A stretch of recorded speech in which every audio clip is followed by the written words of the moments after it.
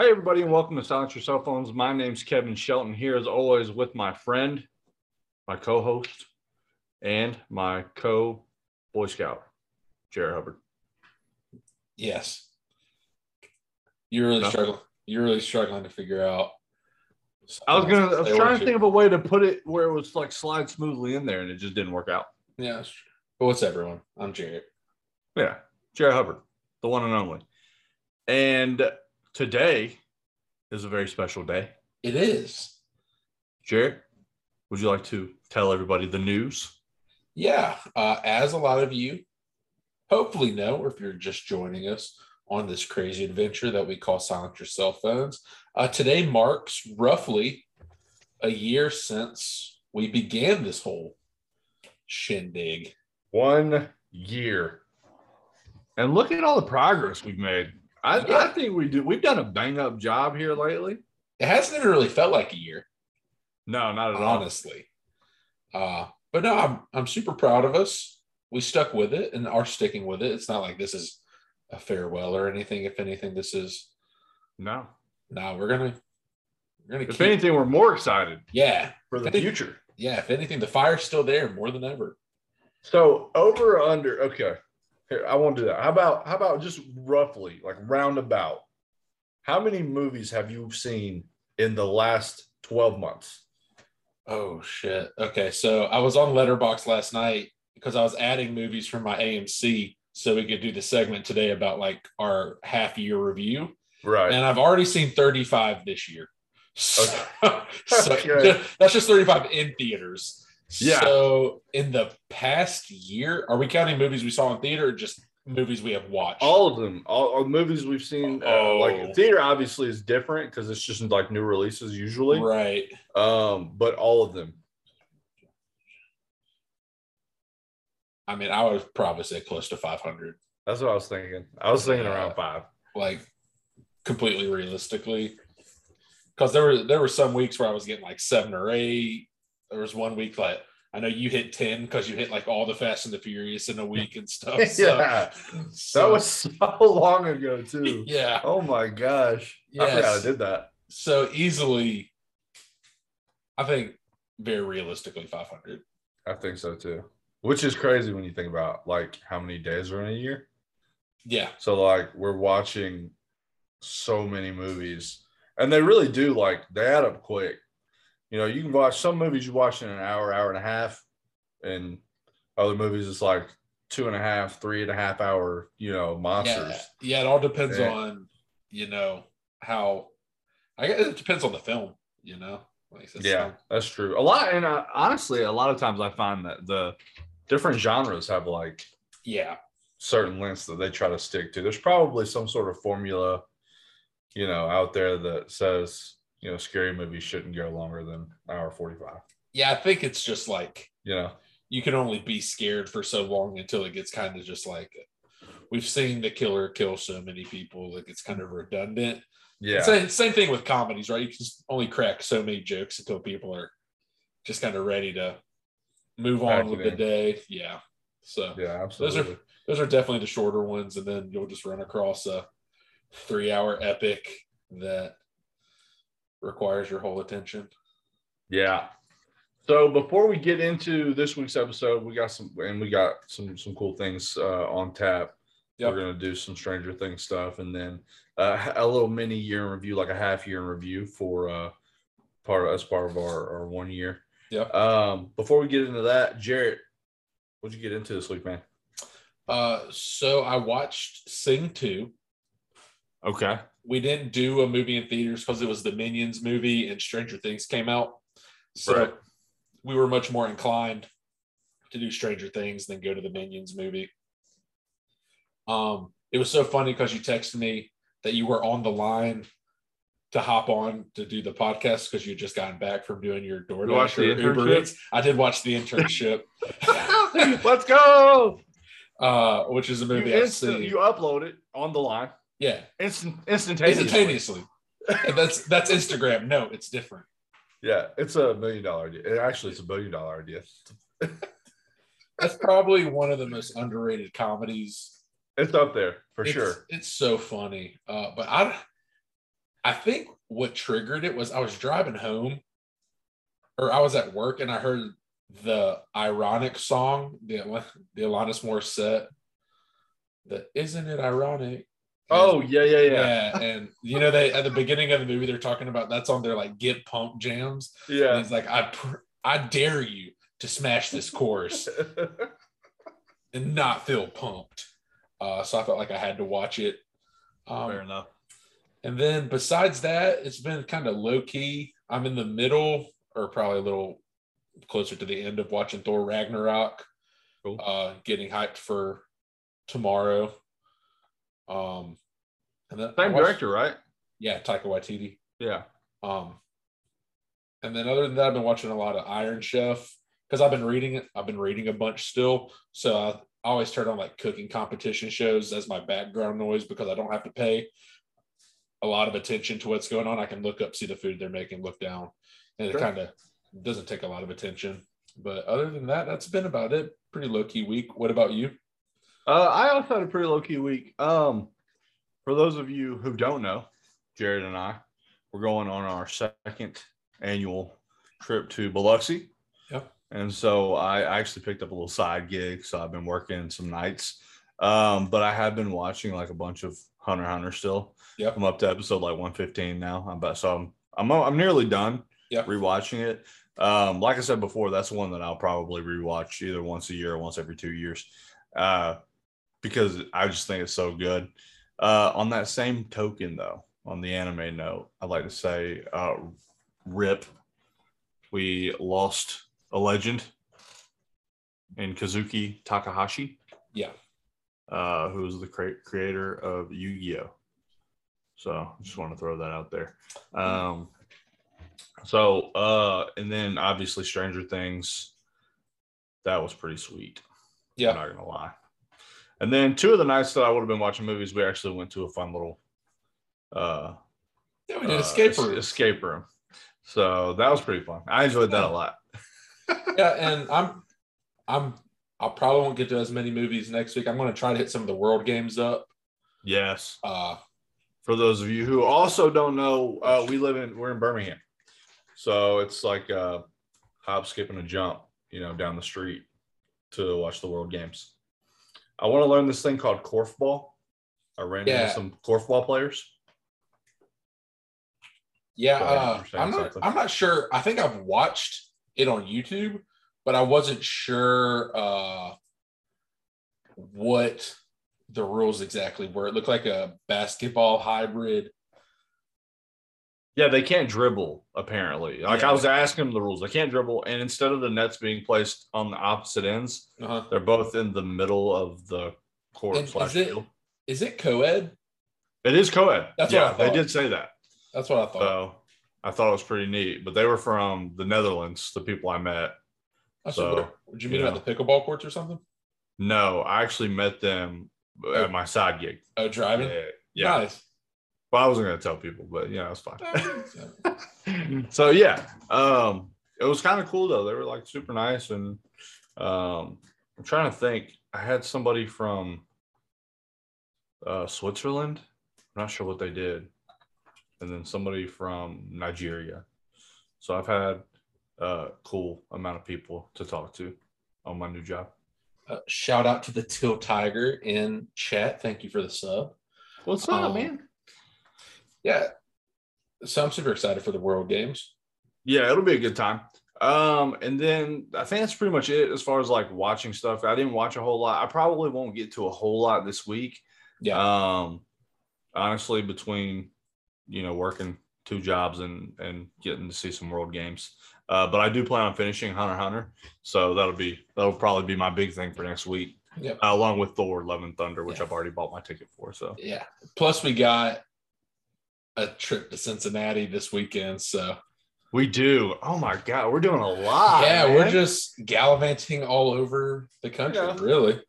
We're enjoying our 20s at the ripe age of 30. I was about to say. I think we've already let the cat out of the bag that we are far from 20. Yeah. Well, maybe not far from. I mean, we were just there. We just passed it. It was the last exit. I meant like 22-0. Oh, yeah. That was a couple exits ago. It was. Did I know you when I was 20? I did, right? It was sophomore year. I would have been 19. Yeah, I know. I met you. We met at the end of freshman year. So it's been over a decade we've known each other. That's true. Damn, I am so sorry. We're almost 2 years away from being out of college for a decade. Why you gotta say stuff? Look, man. Like, why you talk? You just gotta you gotta respect it, huh? Oh, so this is supposed to be one of those wisdom / maturity things that's happening. Yeah. Oh, okay. I see. I don't know. Maybe some wisdom. I don't know about the maturity part, but all right. Well, let's go ahead and hop into Stranger Things. That's what we want to do first, right? Yeah, I think it's good to start. So spoilers ahead. I tried to put it in the title just for anyone. Yeah. This is a discussion over the final 2 episodes of Stranger Things, probably some predictions into season 5. So you've been warned. Hey, no problem. Kill Tigers. Yeah, if you haven't seen it yet, like stop this, hit pause, whatever you got to do. Go watch it, come back, finish the episode. There's a reason I have this handsome gentleman behind me. Rest in peace, Eddie Munson. So hear me out. Gone too soon. I've been going down a Stranger Things rabbit hole. Okay. And there are theories amongst the people that he's not dead. Explain that. Okay. So in the lore of D&D, there's a character named Cass who is a vampire that was bitten by a demon bat and came back to be the right hand of Vecna, like the actual D&D character Vecna that the antagonist is named after. No way. His main weapons are a sword and a spiked shield, and he eventually turns on Vecna towards the end of his control. So a lot, and then there a couple people, like I saw it in a TikTok and in a couple of nerd Facebook groups. People had linked some interviews with the Duffer Brothers talking about you can't die from being bitten by a bat in the Upside Down. So, well, how does that make sense? I don't know. I mean, it wasn't just like a single bite. It wasn't like he just nibbled on his ear. Right. My man got like it was bad. And this theory could be wrong, but there was a lot of stuff, and obviously the Duffer Brothers play homage to D&D. Yes.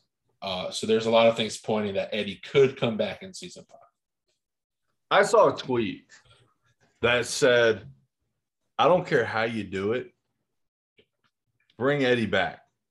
They said they don't care how far-fetched it is or out of the realm of possibility. If they bring Eddie back, they'll just believe it. And I'm with it. I agree. Yeah, I mean, if Max isn't dead, I'll believe Eddie survived in the Upside Down and that Dustin just left him because he thought he was dead. I feel very strongly about the Max thing, and I'm glad you brought it up. We've had this conversation. We had it when I was watching it. Okay. On the last podcast, I said Max, played by Sadie Sink, cannot die. She absolutely cannot. I was adamant that Max lives. Yeah. And then very early in part 2, they come up with this plan that I thought that's probably not the best plan of attack here. Yeah. Right? Like, you've seen the capabilities of these people. I understand that, like, maybe nobody's going to believe you or, like, whatever the case. Like, I get it. I get that you want to take matters into your own hands. But, like, at the end of the day, you've seen what 11 can do, and you're not close. Like, you're not even close to that. Right. You know what I mean? You've seen what Vecna can do. And your theory is that because 11 is completely vulnerable when she's doing her thing, looking at people, you assume, right, that Vecna is also vulnerable. And they were right, okay? Yeah, so that's not the dumb part of the plan. Right. No, I'm getting to that. Yeah. About using Max? Yeah, that's the dumb part. That is the dumb part. Okay. It's like she's just throwing her damn life away. I was livid. Okay.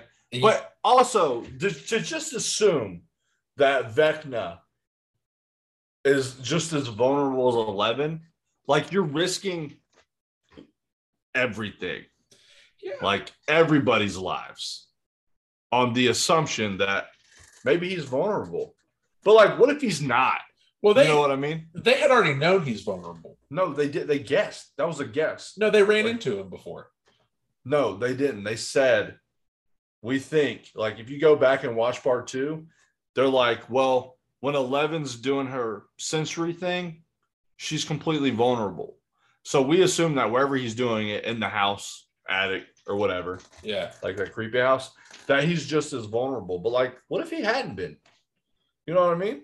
And you're just walking into the den of lions, you know, without 11 as backup. You're crazy. Well, the crazy part is they even got 11 as backup, and it still wasn't enough. Yeah, like the surprise RKO out of nowhere, 11 piggybacking off Vecna into Max's head. Yeah, that's another thing that I don't even want to go. I don't even want to go down that rabbit hole of like where that came from. Look, they just make everything plausible. That's just like, okay. I'm more upset that like, and this is what I was hoping wasn't going to happen, is that now we're getting to the point where it's hard for me to say the stakes are high, because like, sure. Yeah, Max is brain dead as of right now, but she should be dead. And then 11 literally just goes, not today, and brings her back to life. So now we're getting to like, Jesus-ish powers. Right. It's like when you start writing stuff like that, and characters dying and not dying and bringing characters back. I would love to see Eddie come back. Don't get me wrong. I would also like to see Eddie stay dead, because there has to be some kind of stakes for me to say like, okay, realistically, people are not going to make it out of this. Right. So what essentially my thing is that with 11, like bringing Max back from the dead, you've essentially you've made it so that 11 essentially has to die, because you've made her more than human. And I get that you've done that before, but you took her powers away, made her human. That's you can provide a good happy ending for 11 with no powers. Well, like telepathic powers are semi-plausible in the world. Bringing people's hearts. Well, that's what I'm saying. Like, that's what I'm saying.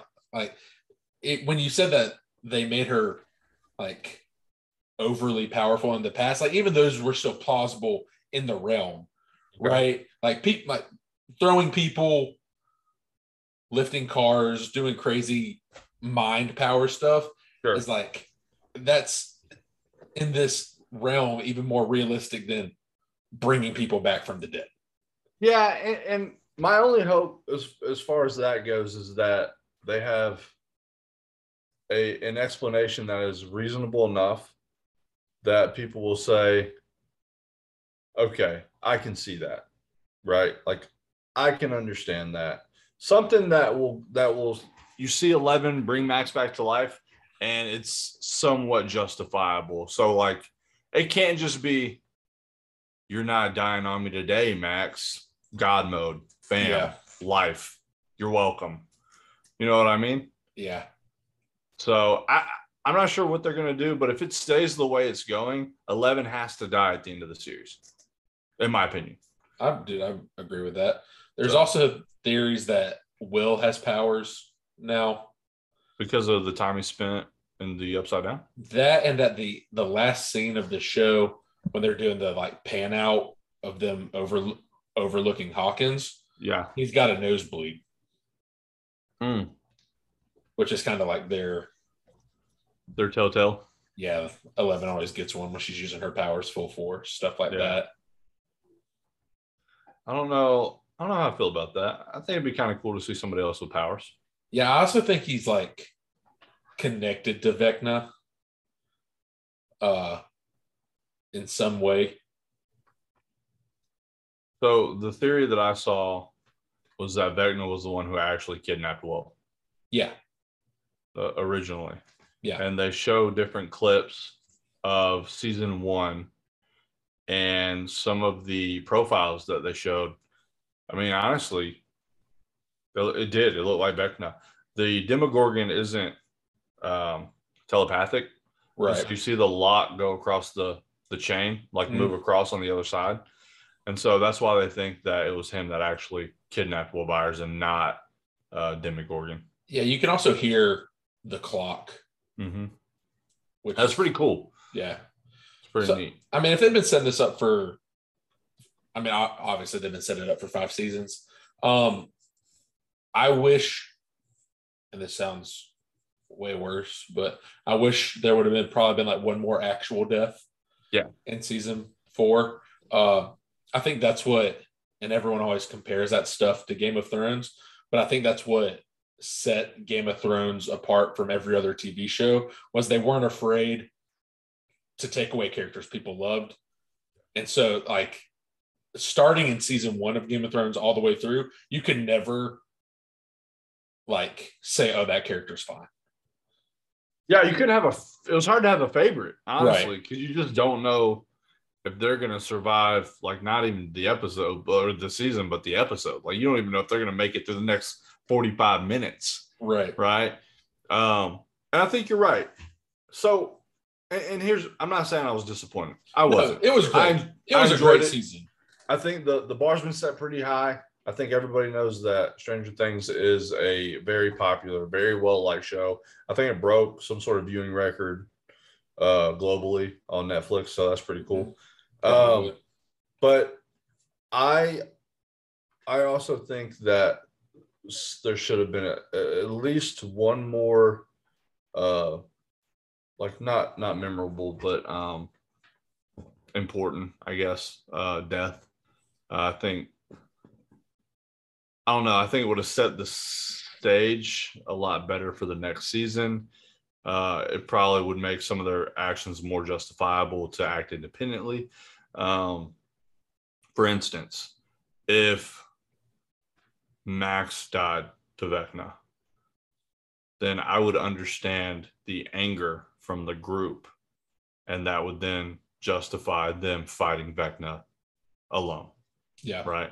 Or whatever the case is, or trying to get back to the Upside Down, or so I don't know how they're going to set that up, but I mean, I'm sure they'll make it work. They've made it work so far.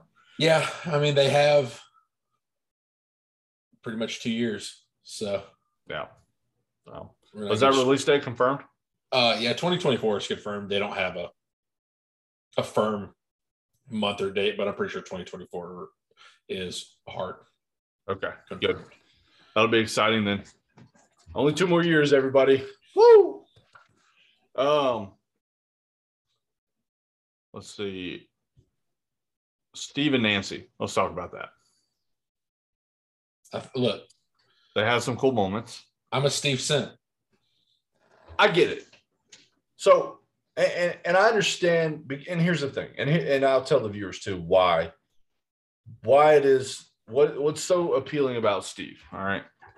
Obviously, besides his charm and dashing good looks, which he has, okay? I won't deny that. Steve's a good-looking cat. But Steve has shown a true character development. You've seen a really nice arc from Steve.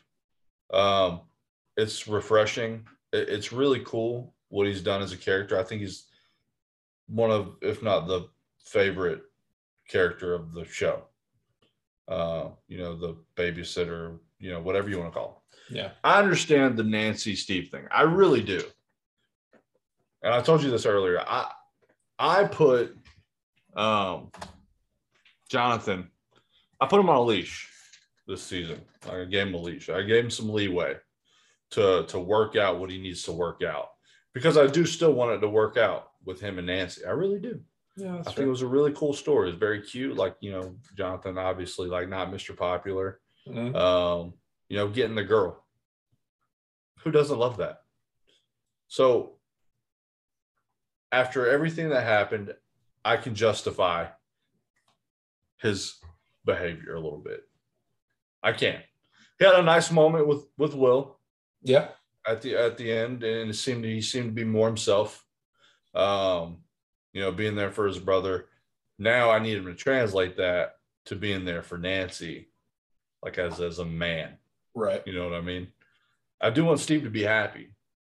Right where I stand right now, it's not with Nancy quite yet, but I am close. And if Jonathan continues down the path that he's on, I promise you can quote me, I will be team Steve Stancy.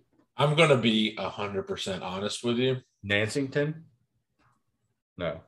Go ahead. I don't think Steve makes it out of season 5.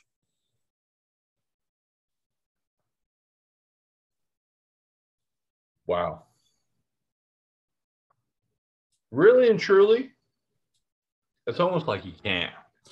Well, it's like, so you see it towards the end, or pretty much at the very end of the last episode. Steve's almost now become one of, if not the most selfless characters in the show. Like when he's over there folding clothes, he's looking up, he sees Robin talking to her crush, and he's just smiling. Like Steve genuinely is happy for other people. Right. And I think Steve will make a sacrifice to protect a Dustin or a Robin or even a Nancy. Sure. That will cost him his life. That could very well be the case. I don't think he comes out of season 5, but I think he dies a hero. Yeah. I can see it. I totally understand that as a real possibility for the last season. It's almost like we've started to put Steve on this pedestal a little bit. Not that he hasn't earned it, because he's been everything we've wanted and then some. It's almost like a character that pure and good can't exist. Yeah. In this world that they've built where a lot of bad things happen. Well, it's just like ingrained in me when people start talking about their happy ending, like he was with Nancy. Oh, yeah, dude. When he was talking about I thought he was dead. I thought he was about to die. Like once people talking about their forever after and their dreams and stuff, like that's usually he ain't gonna make it to him. Yeah. I mean, we laugh, but it's true. Like it is the truth. Like whenever you see somebody start talking about their future, they ain't got it. Yeah, the future's it's already written, bro. Like it's just consider it a wrap. That person will not see that ending ever. Never happens. Yeah. So, there's that. And that's 90%. It's got to be 90% of the time. Yeah. So, I thought for sure Steve was dead. He didn't die, thankfully. But I could definitely understand. I could understand him dying next season, for sure. Yeah. I think the Duffer Brothers wanted to get to the final season with their core group. I think you would have had a lot of people really pissed off if Steve dies. I don't know that. Not me personally. I would consider it. But I bet you there's a huge population out there that would not have watched season 5 if Steve died. You see, that's the whole thing. Like, I'm more okay with him dying in the final season because I don't have to go like an entire story without him. Yeah. If he makes it through most of season 5, dies toward the end, then it's cool. We got Steve for a long time. We did. Lived a good long life. But not getting him for an entire season, I don't know if I would have enjoyed it. Yeah, man. Who's the babysitter now? Yeah. Probably God, what's that guy? Argyle? The one who looks 30 now. He's like 6'5". Mike. Probably Mike. Mike will take over as the babysitter because he's old enough. Yeah. It's hard to pretend to be 15 when you're, 27. Gonna go buy them a 6-pack.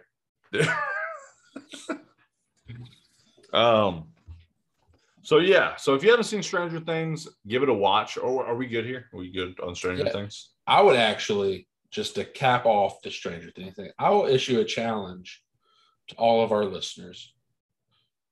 If you can get us, what are we at? Roughly 300.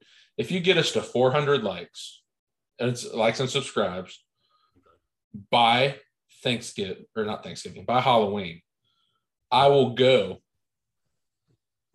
as Ice Cream Steve for Halloween. Ice Cream Steve? Yeah.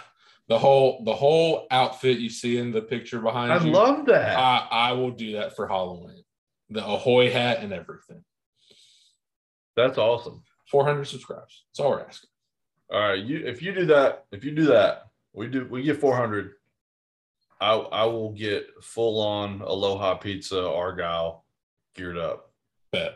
I'll do Argyle. Bet. So there you go. You'll get a picture. You'll probably get a Patreon video with me as Argyle and Jared as Ahoy Steve. So there you go. Challenge issued. We need 400, right? It's roughly 100 if you guess. Yeah. So do it to it.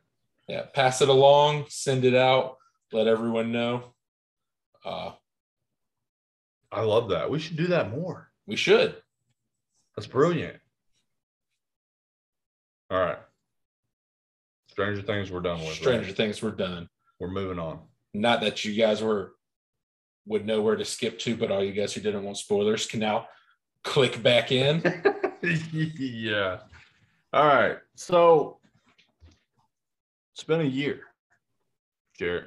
It has been a year. Our first podcast was about the Black Widow, little Scarlett Johansson flick in the year 2021. Yeah. 2020. It was a good year. I remember it like it was just last year. Just like it was 1 year ago. Yeah.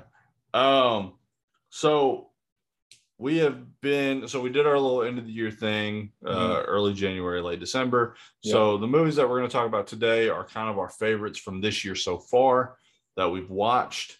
And I want to start because I think there are quite a few movies that are already in award territory, or at least nomination territory. Yes. One of those being the Unbearable Weight of Massive Talent. I'll never get it right. Yeah. I love this film. I really did. It was one of my. It's probably one of my favorite films that I've seen while doing the podcast. Nicolas Cage at his very best, in my opinion. I don't know that you'll find a better Nick Cage. It is one of the 3 movies this year that I have at 4.5 stars. That's the highest. There's been no 5 stars for me, but it's one of 3 that's have been 4.5. Yeah, I think that's absolutely reasonable for the film. Let me pull up the IMDb here real quick. The real hero of the film, though, we both agreed before, was Pedro Pascal. Yes. Who plays Javi. And I believe that he's probably best supporting actor. It would take... And if he doesn't get nominated, I may boycott the award season. Yeah, it would take a lot to outdo his performance. Yeah, and I'll rewatch it. And essentially the film is Nick Cage. He's playing himself. He goes down to Brazil to meet a fan for money. There's like some sort of gig, and that fan ends up being like the co-head of some gun running family. It's wild. The FBI gets involved. It's a cool story. It really is. Yeah. But Javi's just like an amateur filmmaker who just happens to be a part of this family. Anyway, it's the plot is awesome. The story's great. The execution's perfect. Like, it was fantastic top to bottom. easily one of my favorite films of the year so far. Yes. There's probably going to be a ton of overlap in our list. Sure. I'm not super surprised by Unbearable. I'll just parrot everything you said. It hits on so many different levels. It's such a meta movie, and meta in the fact that it's aware of itself, and it makes jokes that are pertaining to the movie as it goes forward, like them in the movie wanting to write the best buddy cop film of all time, and then we're just kind of watching this adult buddy cop movie about Nicolas Cage and Pedro Pascal's character. I don't know if Nick Cage will get a nod or a nomination. I would love to see him get a nomination. I don't think he should win it, but I would like to see him be recognized for what this movie actually is. I agree. I can't agree more. Yeah, so if you haven't seen The Unbearable Weight of Massive Talent, do yourself a favor. Go watch it. Fantastic film. Yeah, it should be getting pretty close, if not already out on digital DVD. So you could probably find it pretty easily anywhere. Yeah. I don't think we saw this together. I think it was me and Jason. But one of my top movies for this year so far is Everything Everywhere All at Once. Yeah. I haven't seen it yet. It's a movie that I wasn't expecting to like. It's kind of exactly how the movie describes. It's everywhere, everything, all at once. You get a little bit of every kind of genre. You get comedy, martial arts, action, sci-fi. It's probably one of the best movies that I've ever done a multiverse story and made it easy to follow. Starting out this podcast, I would have said I'm not the biggest A24 fan. However, I have become one over the course of a year. I've kind of challenged myself to watch more of the stuff they put out because they're very different than your typical film usually is. I think the casting was fantastic. I think everything about the movie was as close to perfect as you're going to get from a movie. I could definitely see it getting nominated. I don't know if any of the actors will, but as a film itself, I could see it getting a nod. It just really pushes the boundaries of a lot of genres. And I think it was pretty well received. Yeah, everybody that I've heard talk about that film has loved it. I haven't heard a single negative critique or review about Everything Everywhere All at Once, and I've been wanting to see it. So no surprises that you've seen it, and it's just raves. Yeah, it's just a ton of fun. Yeah. Like, you go into it not really knowing what to expect, and at the end of it, you're like, man, I actually had a lot of fun for the past 2 hours.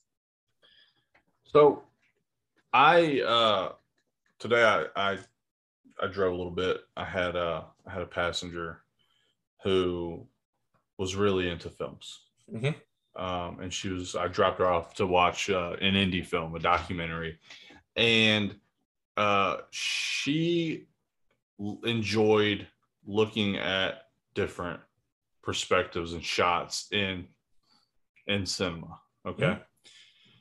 Well, we were talking, and I said that it's very difficult to put into words things that you see on screen and describe them to people, because it doesn't, when it's done right, it doesn't do it justice. Right. Okay. So the next film that I'm going to talk about is one of those that it's very hard to put into words, because it's something I feel like you just need to experience and watch. And if you can watch it in the theaters, it's probably better that way. But The Northman, for me, was absolutely phenomenal. The cast was insane, right? Was this an A24 film as well? No. It just had that natural. I thought it would, but it had some what I would characterize as A24 characteristics of film. Very natural, you could kind of tell it wasn't ever really filmed in a studio or on set. But it was just an epic. That movie was an epic masterpiece. It was. I did not expect to go into that film, watch it, and then love it as much as I did, because like I knew it was going to be long. Like going in, I knew it was going to be grueling. I knew it was going to be dark from what I could tell. It was all of those things, and it was exhausting. I mean, it was an exhausting watch, but it was so worth it. And this, from the shot selection to the acting to the screenplay, they were true to what I believe would have been like Viking culture, which I loved. Like being somebody who appreciates history, I love that they tried to stay true to those roots. Didn't seem like anything was out of place. The cast, Alexander Skarsgård, Nicole Kidman, Ethan Hawke. Well, we've seen a lot of Ethan Hawke this year. Ethan Hawke's have been, and it's these Moon Knight. Yeah, Moon Knight, Northman, and the Black Phone. The Black Phone, yeah. And honestly, out of all of those roles, the Moon Knight role is probably his most time on screen role. Yeah. I mean, he's obviously important to the Black Phone, sure, but he's really not on screen a ton, and you don't ever see his face.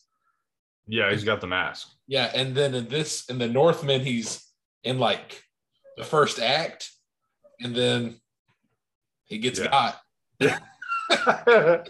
Which sets off the domino effect. So he's just kind of like popping in and out, but every role he's doing is really good. Yeah.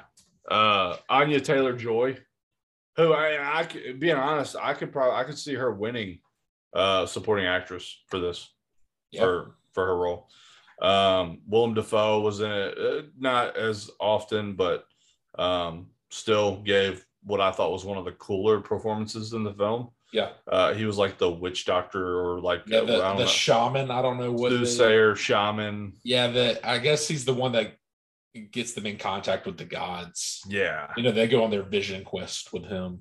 Yeah. So he had like some like really cool scene and really cool dialogue. Like Up and Down, this is probably the best film in its entirety, where I think like the Unbearable Weight of Massive Talent, there's a couple things that I like nitpicked, but I think The Northman was actually a better full film than Unbearable Weight. Yeah, for sure. And I knew I was going to like that movie from the way, like the very first scenes, how they were filmed. I knew I was going to enjoy my time in the theater, because it's filmed in a way you don't see often. Like 1917 was the first time I saw it, and I realized that like I really love that style. And it's like the long continuous shots where it's not the cut edits from scene to scene. So like as Alexander Skarsgård's walking through the village, we're seeing everything he's seeing, because the camera's just like following him on a track the entire time. So like he goes out of scene for a little bit because he's walking around the house, but we're going around the back of the house. And it's always this continuation. There's no cut for the audience to like take a breath and collect themselves, because something's always moving on screen all the time. Yeah, you got to think about timing too with stuff like that. Yeah. That's the crazy thing, is like how difficult it must be. And it shows just how talented these actors are. Yeah. Because when we think about acting, like a lot of the movies we see now are scene to scene, where actors are still or not moving a whole lot. Like these guys are walking, fighting, running, talking, in one continuous shot, and there's choreography that's, everybody has a place to be at this time, right? Yeah. So like it's super impressive to watch a film like that, knowing they've got all this stuff. Because if they mess up the scene, they have to go back to the beginning. It's not like, oh, we'll just edit that part out. It's like, no, you gotta shoot the whole thing. It's all continuous. So The Northman for me, like, and it's grueling, it's gritty, it's dark, but I think it's real and I love it. So it'll be an exhausting watch, but watch it.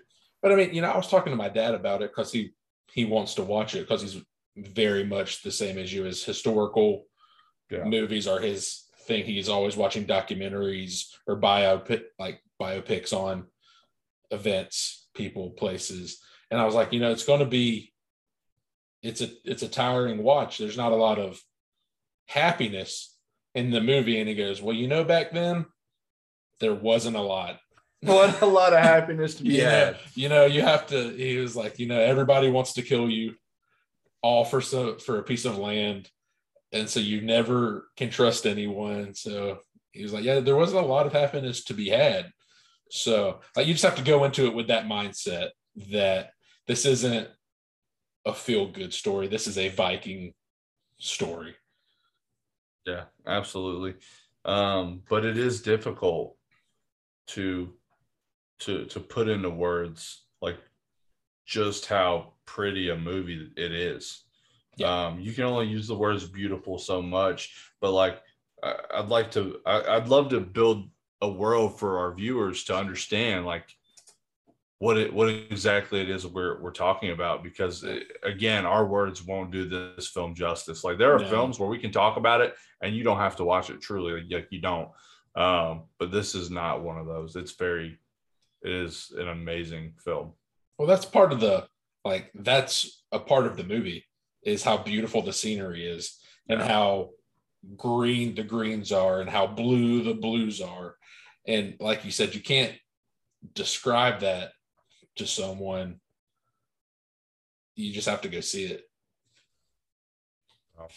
That was my second pick for one of my favorite movies that I've seen so far this year. Yeah. So I think we watched those in the same day. Did we not? No, we saw Unbearable on Friday, Northman on Saturday, and The Bad Guys on Sunday. We did. Oh, that's right. We did 3 movies that weekend, though. That was theater movies. Yeah, theater movies.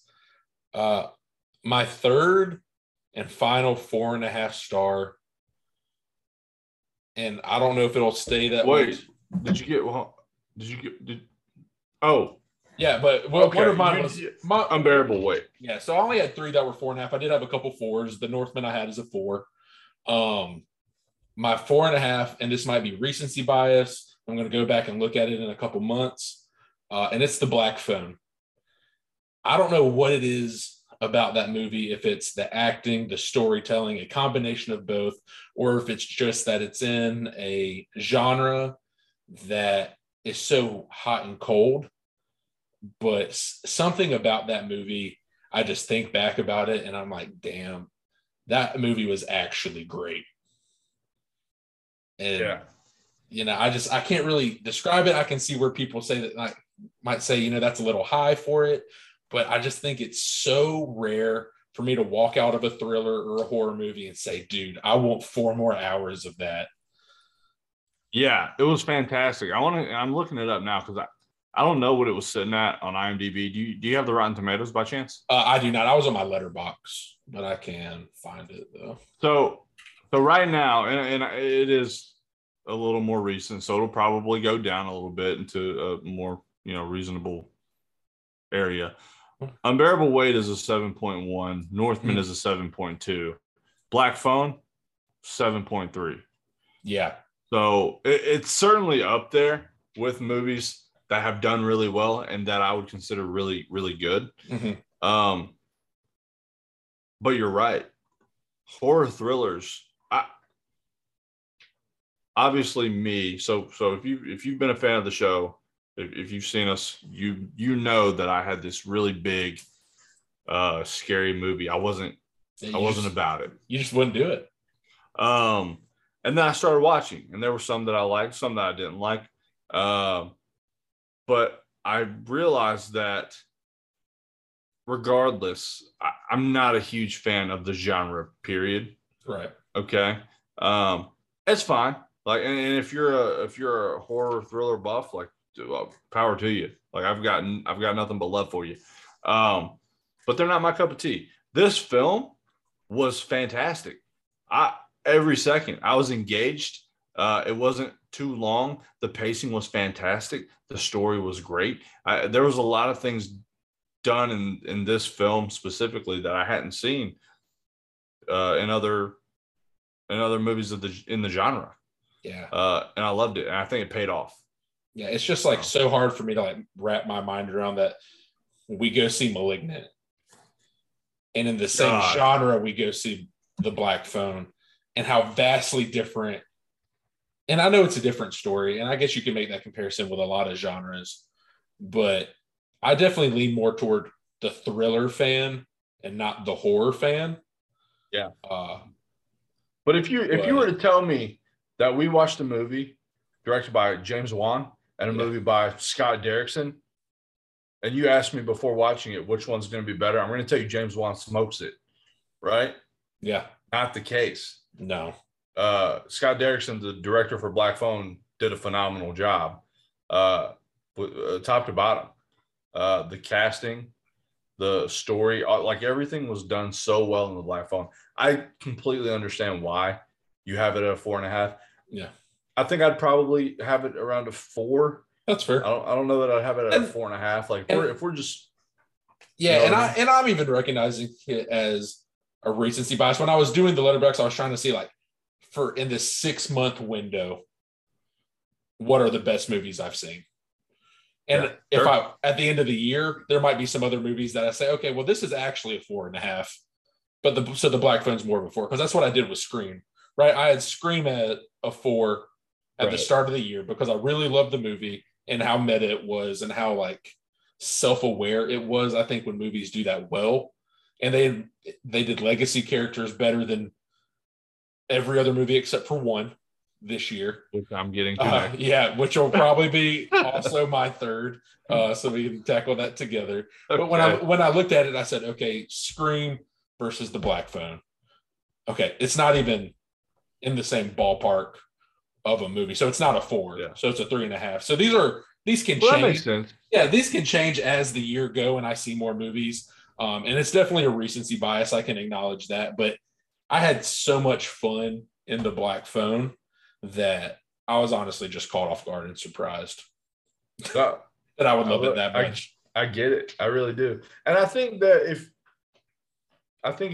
we're not making those adjustments, then we're not doing it right. Right.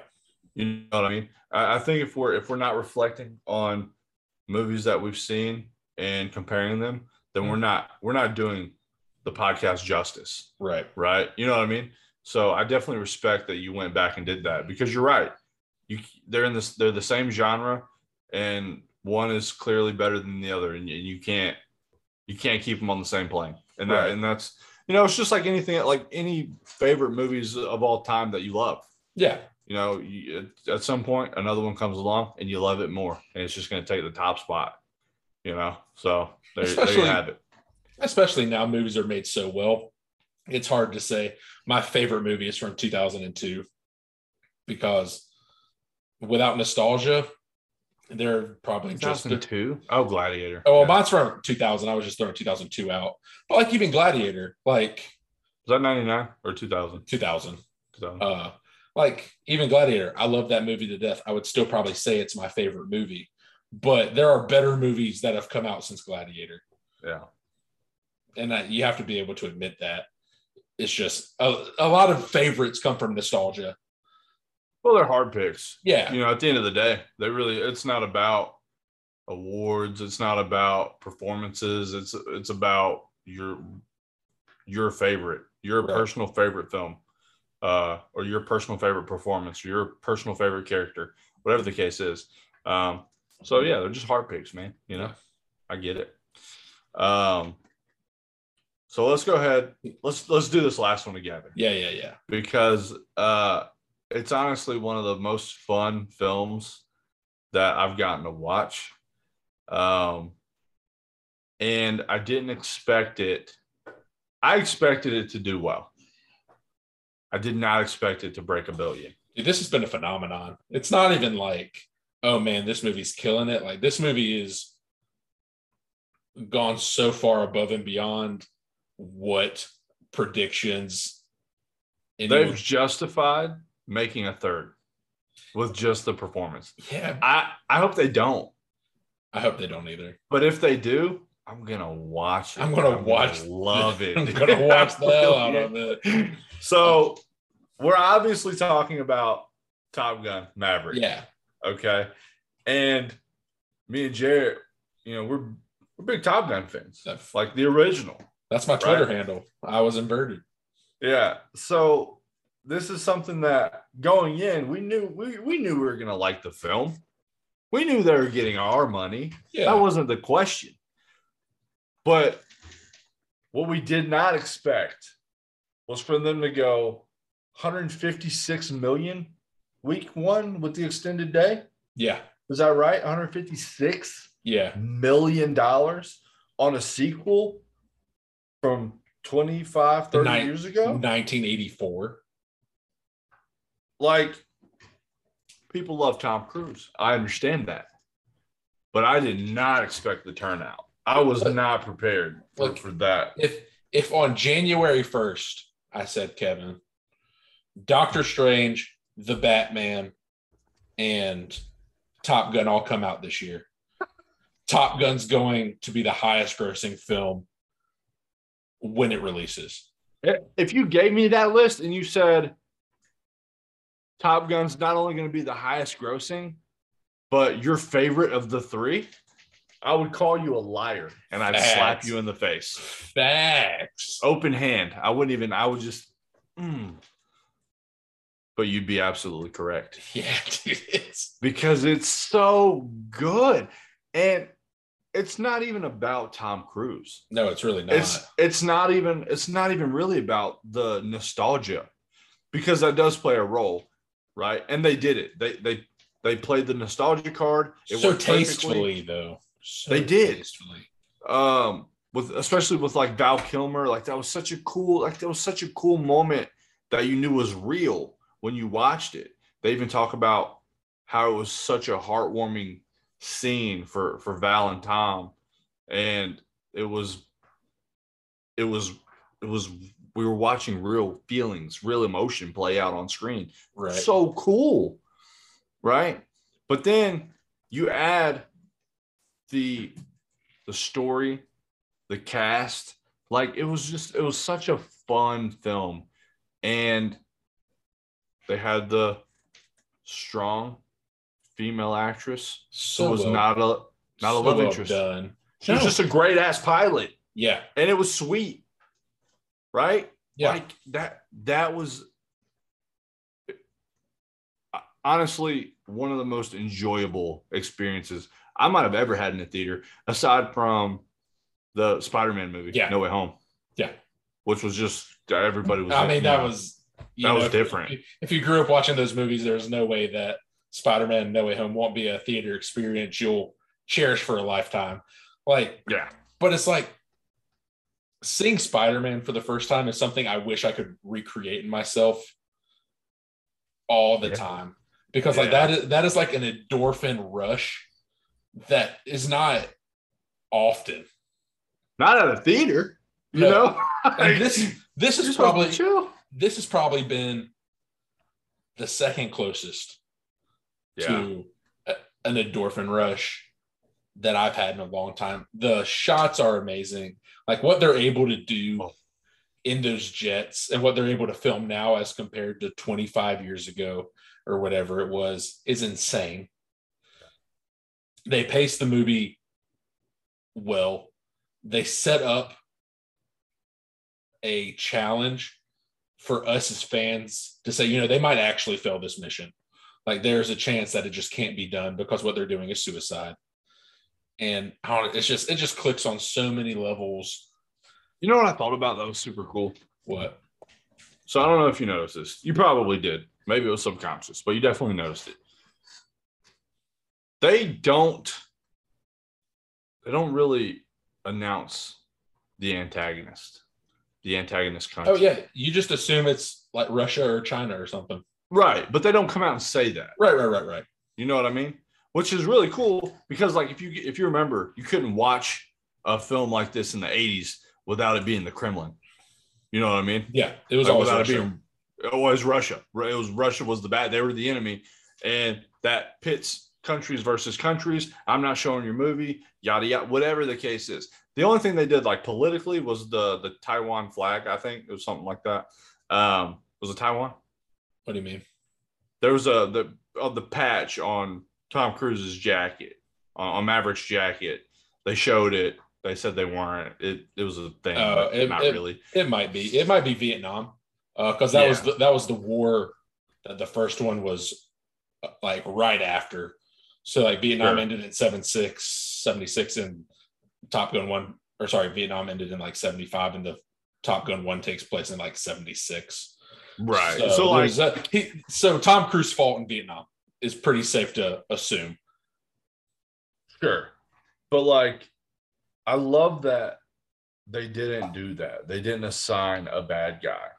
They made it a random, like they just made it this country, the enemy, whatever they used to. But it was so cool because like now every country can watch it. And they did a lot. It's not even just that they didn't assign a bad. There was no political affiliation. There was no agenda. Yeah. The movie was just like, you know what our agenda is? Giving you badass jets and super shredded pilots. And they delivered. Yeah. Yeah, absolutely. And you can tell, and it's so funny because like when a movie gets the 40 plus demographic to come out of the house, you know something is special.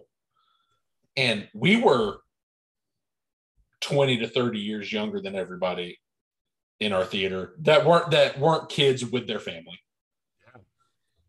And I was surprised.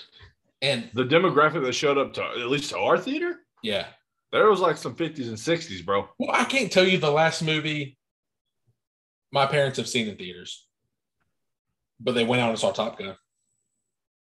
Oh, Scott Hubbard wasn't missing Top Gun, bro. Exactly.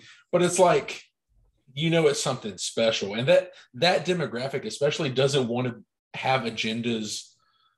They're already set in their ways. They've already, you know, for most of it, they've lived good lives. They've made their decisions too. Yeah, like they don't need to be swayed. Yeah, they've done their political stuff way earlier, and now they're just set, and they just want to be entertained, and that's what Top Gun was. Just pure entertainment. Yeah. So it's not going to get nominated for anything, which is but it might be the highest grossing movie of the year. And that wouldn't surprise me one bit. No. I mean, really. Yeah, I mean. And justly so. Yeah. Like, it was a good film. It was a good time. It was. And I think when you make a film and you bill it as something. We've had this talk before. Yeah. And it doesn't live up. It is so disappointing. But when it does live up, oh, it's gold. It's so rewarding, even as a viewer. Well, the thing about Maverick was I went into it saying, you know, this will probably be an okay movie that I'll really enjoy because I'm a huge Top Gun fan. But and it was the same thing with the Black Phone and Everything Everywhere All at Once. When you can be surprised by how good a movie is, it changes your whole experience.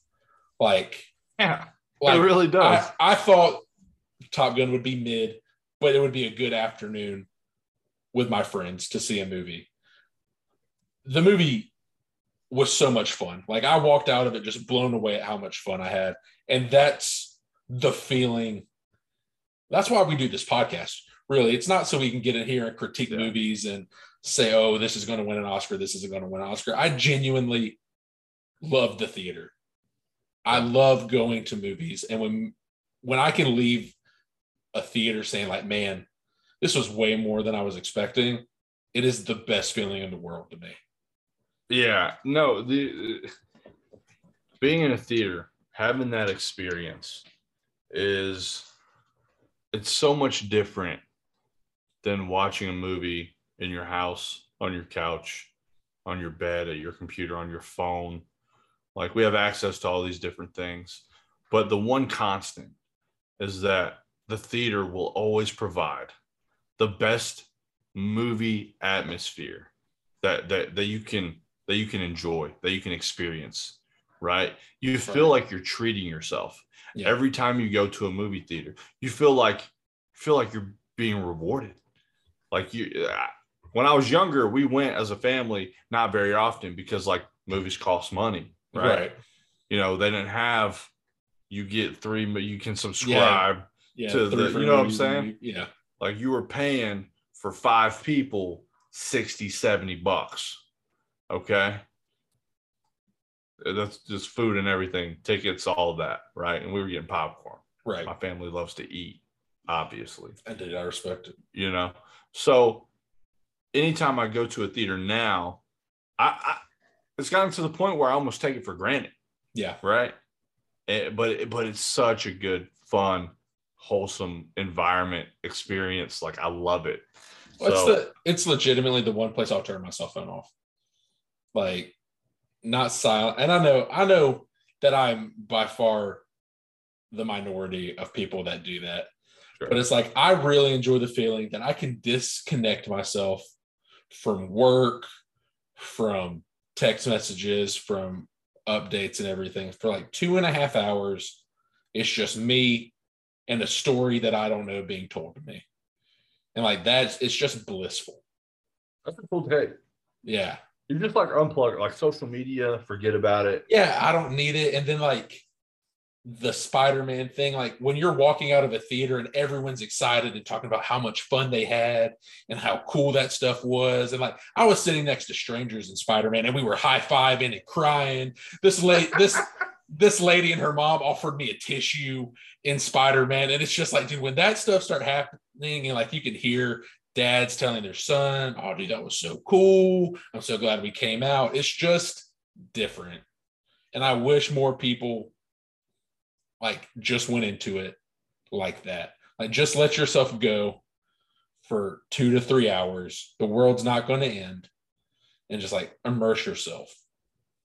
And for those of you who think that he's saying this for the podcast, as somebody who's watched many a movie with Jared Hubbard, he turns his phone off every single time. It's factual. I will text him mid-movie knowing damn well he will not get it until after the film is over.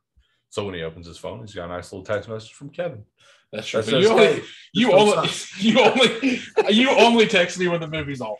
That's because when it's awful, I have time. Like I'm blurry. Why am I blurry? You are. Fix blurry. me. I don't know. Oh, there we go. There we go. There's that beautiful face. That's because when a movie's bad, all right, I'm not enjoying myself. That's right. And I feel okay with like shooting you a text message. And obviously, I respect my time enough to not like sit on my phone or socials or whatever while I'm watching a movie. I won't do that for the sake of like the podcast. We have to talk about it later. I get being disconnected from a movie. Like I didn't give a shit about Jurassic World or the 355 or anything like that. It's just like when I start inner monologue. Next week we'll do our worst movies. Yeah, don't worry. Sure. when I inner monologue to myself during the movie, like, damn, I wish this was over.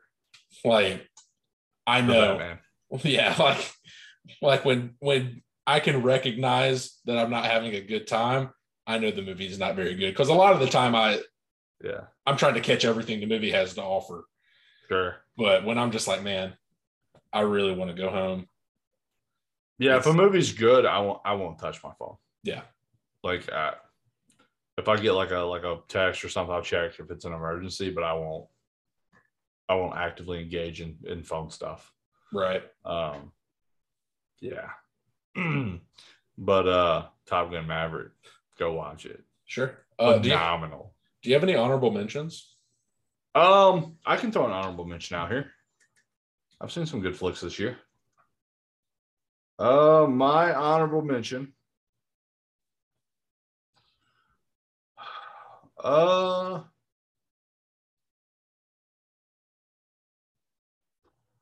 that one. Maybe that one.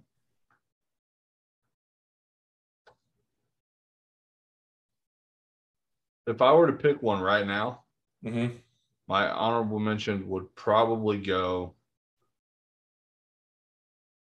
Not that one either. I mean, it would have to go. I would have to go to Death on the Nile.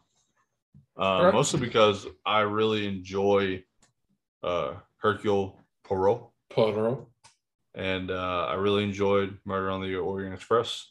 I like murder mysteries. I think they're fun. They are fun. I think anything that causes me to like have to really think about something and try to notice and observe things, I enjoy. And I also enjoy the performance of what's his name? The guy who plays Hercule. Kenneth Branagh. Kenneth Branagh, yeah. As an actor, and like I think he does a lot of writing or producing. Yeah. He does some directing too. I think he's like a jack of all trades. I think he directed. Does he directed Budapest? Not Budapest. I was going to say.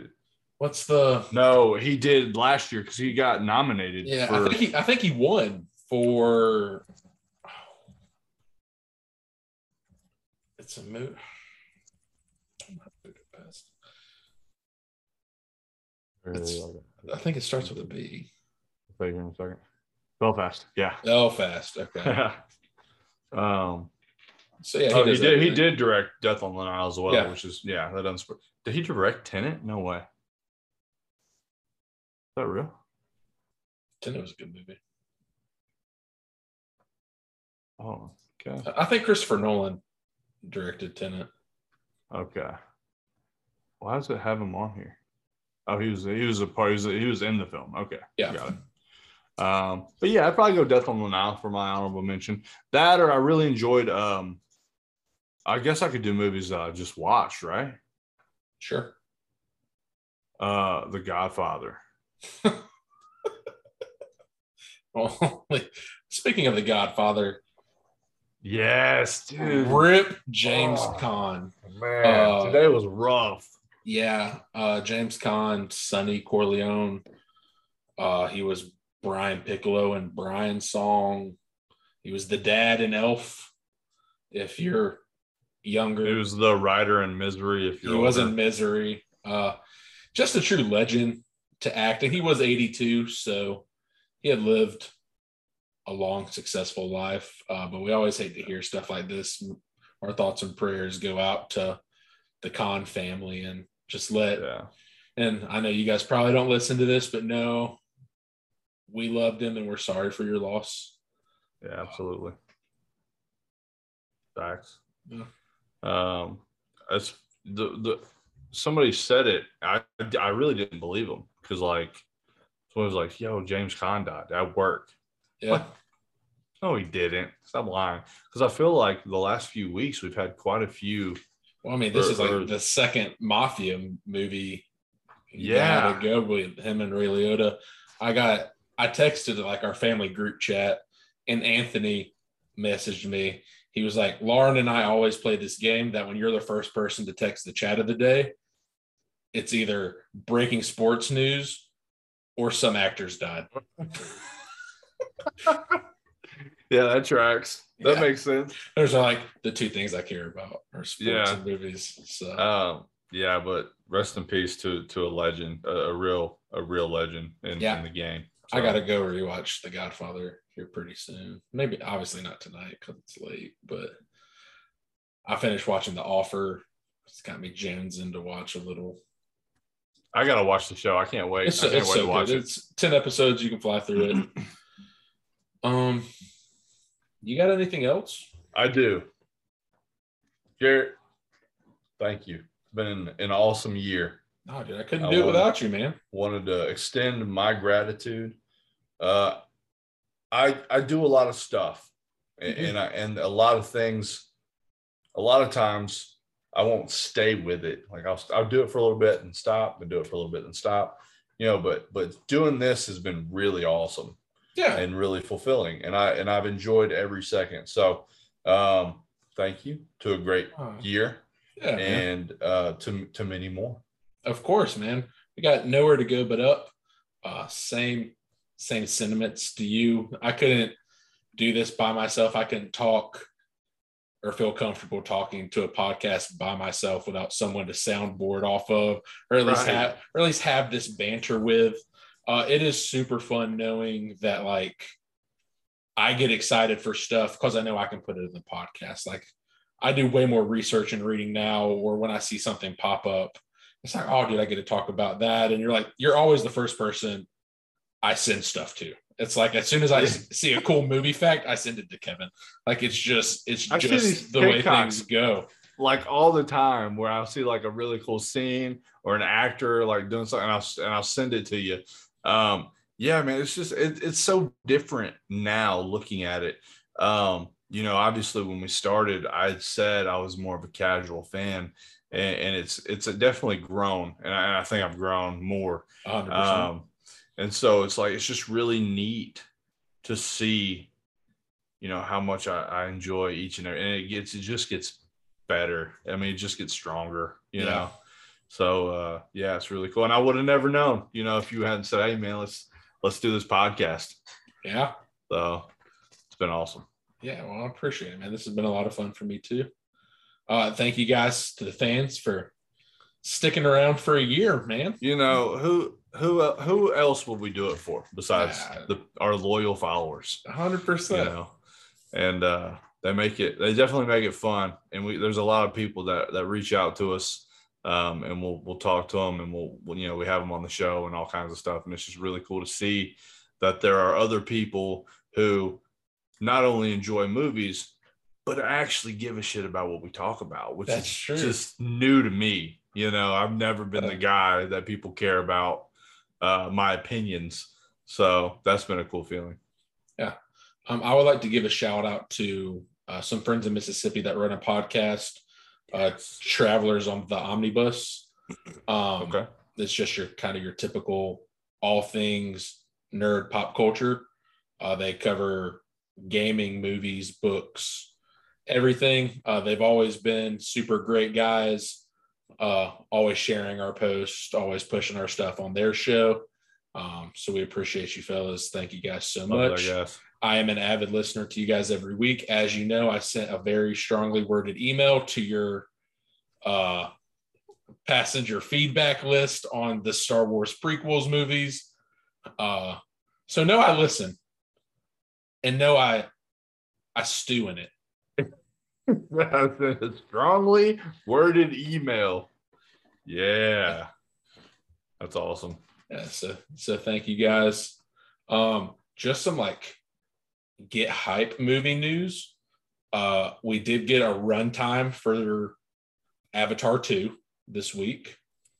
Tell me it's 2 hours 47 minutes. It's probably going to be on the plus side of 3 hours. Let's go, dude. Yeah. James Cameron like said the movie was going to run about 3 hours, and he was like, "I already know you internet trolls are going to bitch about the fucking runtime." His like actual quote was, "People who haven't seen the movie are already bitching about the runtime and shit like that." And I was like, "Dude, James Cameron is just on one today." And he was like, "You know what?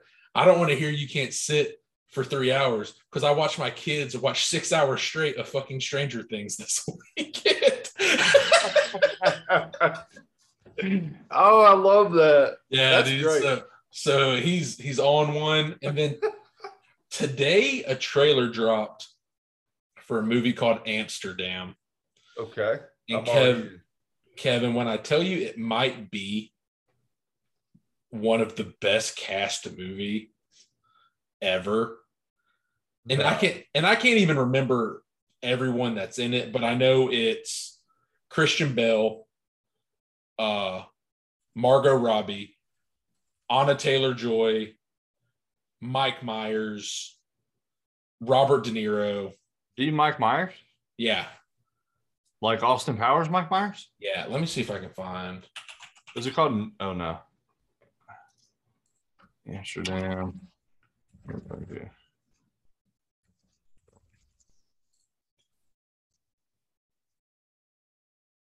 Okay, so Taylor Swift, Margot Robbie, John David Washington, Robert De Niro, Christian Bale, Timothy Oliphant. Yeah, Timothy. It's Hey, Swizzle. Let's go. I'm telling you, dude. I just watched the trailer and I was like, why are there so many people in this movie? Oh, it's set in the 30s. So it's either going to be awesome or it's going to suck. No, it's going to be awesome. I can tell by the plot. Set in the 30s, it follows three friends who witness a murder, become suspects themselves, and uncover one of the most outrageous plots in American history. Yeah. Timothy Oliphant, Zoe Saldana, Remy Malek, Chris Rock. Dude, that's going to be a banger. Yeah, and I had no idea this movie existed until it popped up on my YouTube as like new trailer release. Oh, I hope that's good. And I'm just going to say this because I think everything he does is gold. Christian Bale is probably going to steal the show. It's likely. And he could also do it in Love and Thunder. That's what I hear. Love and Thunder is not as good as Ragnarok because they said that it leans too heavy on the comedy, which I'll probably enjoy because Taika Waititi, him and Chris Hemsworth have a really good vibe. But I hear Christian Bale is the guy. He's just a superior actor. He is just. That's not one of. Can't really debate it. And everything he does, he just gets better. Christian Bale is just one of the goats. He can do anything, in my opinion. I think he can literally play any character. I'm a big fan. So. And he must like this character because he said he wouldn't do comic book movies again unless the character compelled him. So, oh, really? Yeah, like once Batman was done, he said, "I'm done with comic book movies." So fair enough. Yeah, and obviously Thor: Love and Thunder comes out this weekend, which we will watch, and we will be back next week. Oh, yeah, we'll be back next week. Yeah, it'll probably be, unless, hear me out, the week we go to Biloxi, unless we do a roadcast. Can we do that? I'm sure we would have to finagle it a little bit. Can we hook up with some of the Mississippi boys while we're there? Oh, I was thinking we did our podcast on the road, in the car. Yeah. Oh, that'd be dope. Can we do that? Is that a thing? And we'll have to figure it out, but we can do that. I know the guys more than likely will want us to be on their podcast. Heck yeah, dude. So, and they're all good people. If they ask, I definitely want to. They've never met you, but they want to meet you. I mean, what's not like, you know? God, dude, I maybe we won't get invited. But no, the podcast sounds like a lot of fun, and I remembered the episode that you were on previously. Yeah. And I really enjoyed it. So I think it'll be a cool vibe. I'm actually really looking forward to opening up a little bit more than I do on this podcast. Yeah. Just because I've tried very hard to keep it a little more family friendly. Look, I was doing a direct quote from James Cameron. No. I wasn't. I had nothing to do with that. I feel like I've been better. You have been. Absolutely. Like from when we started to now. Yeah. I've tried. Different. I've tried. You can really see the effort. And those of you listening should appreciate that. Yeah, absolutely. Because once it gets rolling, it's hard for me to put on the brakes again. So. But yeah, I'm looking forward to opening up a little bit more over there. So that'll be cool.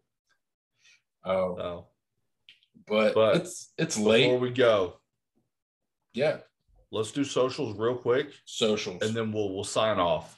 All right. You first. You go. Actually, you do it all. All right. Cool. We got Facebook, Silence Your Cell Phone, subcategory podcast. Instagram, Silence Your Cell Phones. Twitter, The Silenced Phone, but you can search Silence Your Cell Phones. We'll be there. We have a Gmail. If you are so inclined, Silence Your Cell Phone, no S, @gmail.com. We have a Patreon. If you want to help support the show, help us grow, is silence your cell phones. That should be all of them. I think you got them all. Once again, if you want to see Kevin and I in our best Argyle and Steve Halloween costumes, we'll call it 400. If we get 100 subscribers between now and if we're close to 400, I will honor the bet. So please spread the word. You're not supposed to tell them that, bro. Yeah, but I just want them to know that I'm putting their best interest at heart. Okay. I'm showing them faith because I trust them to show us faith. Spread the word, like, subscribe, send this out to everyone you know. Yes, we're trying to grow the podcast the best we can. This is a learning experience for all of us, but obviously we love what we do. We've been over that. We do. And we love you guys too. We love you guys. All right, Kevin, you got anything else? I got nothing, buddy. Go ahead. All right. Well, we will see you next week, guys, and sing.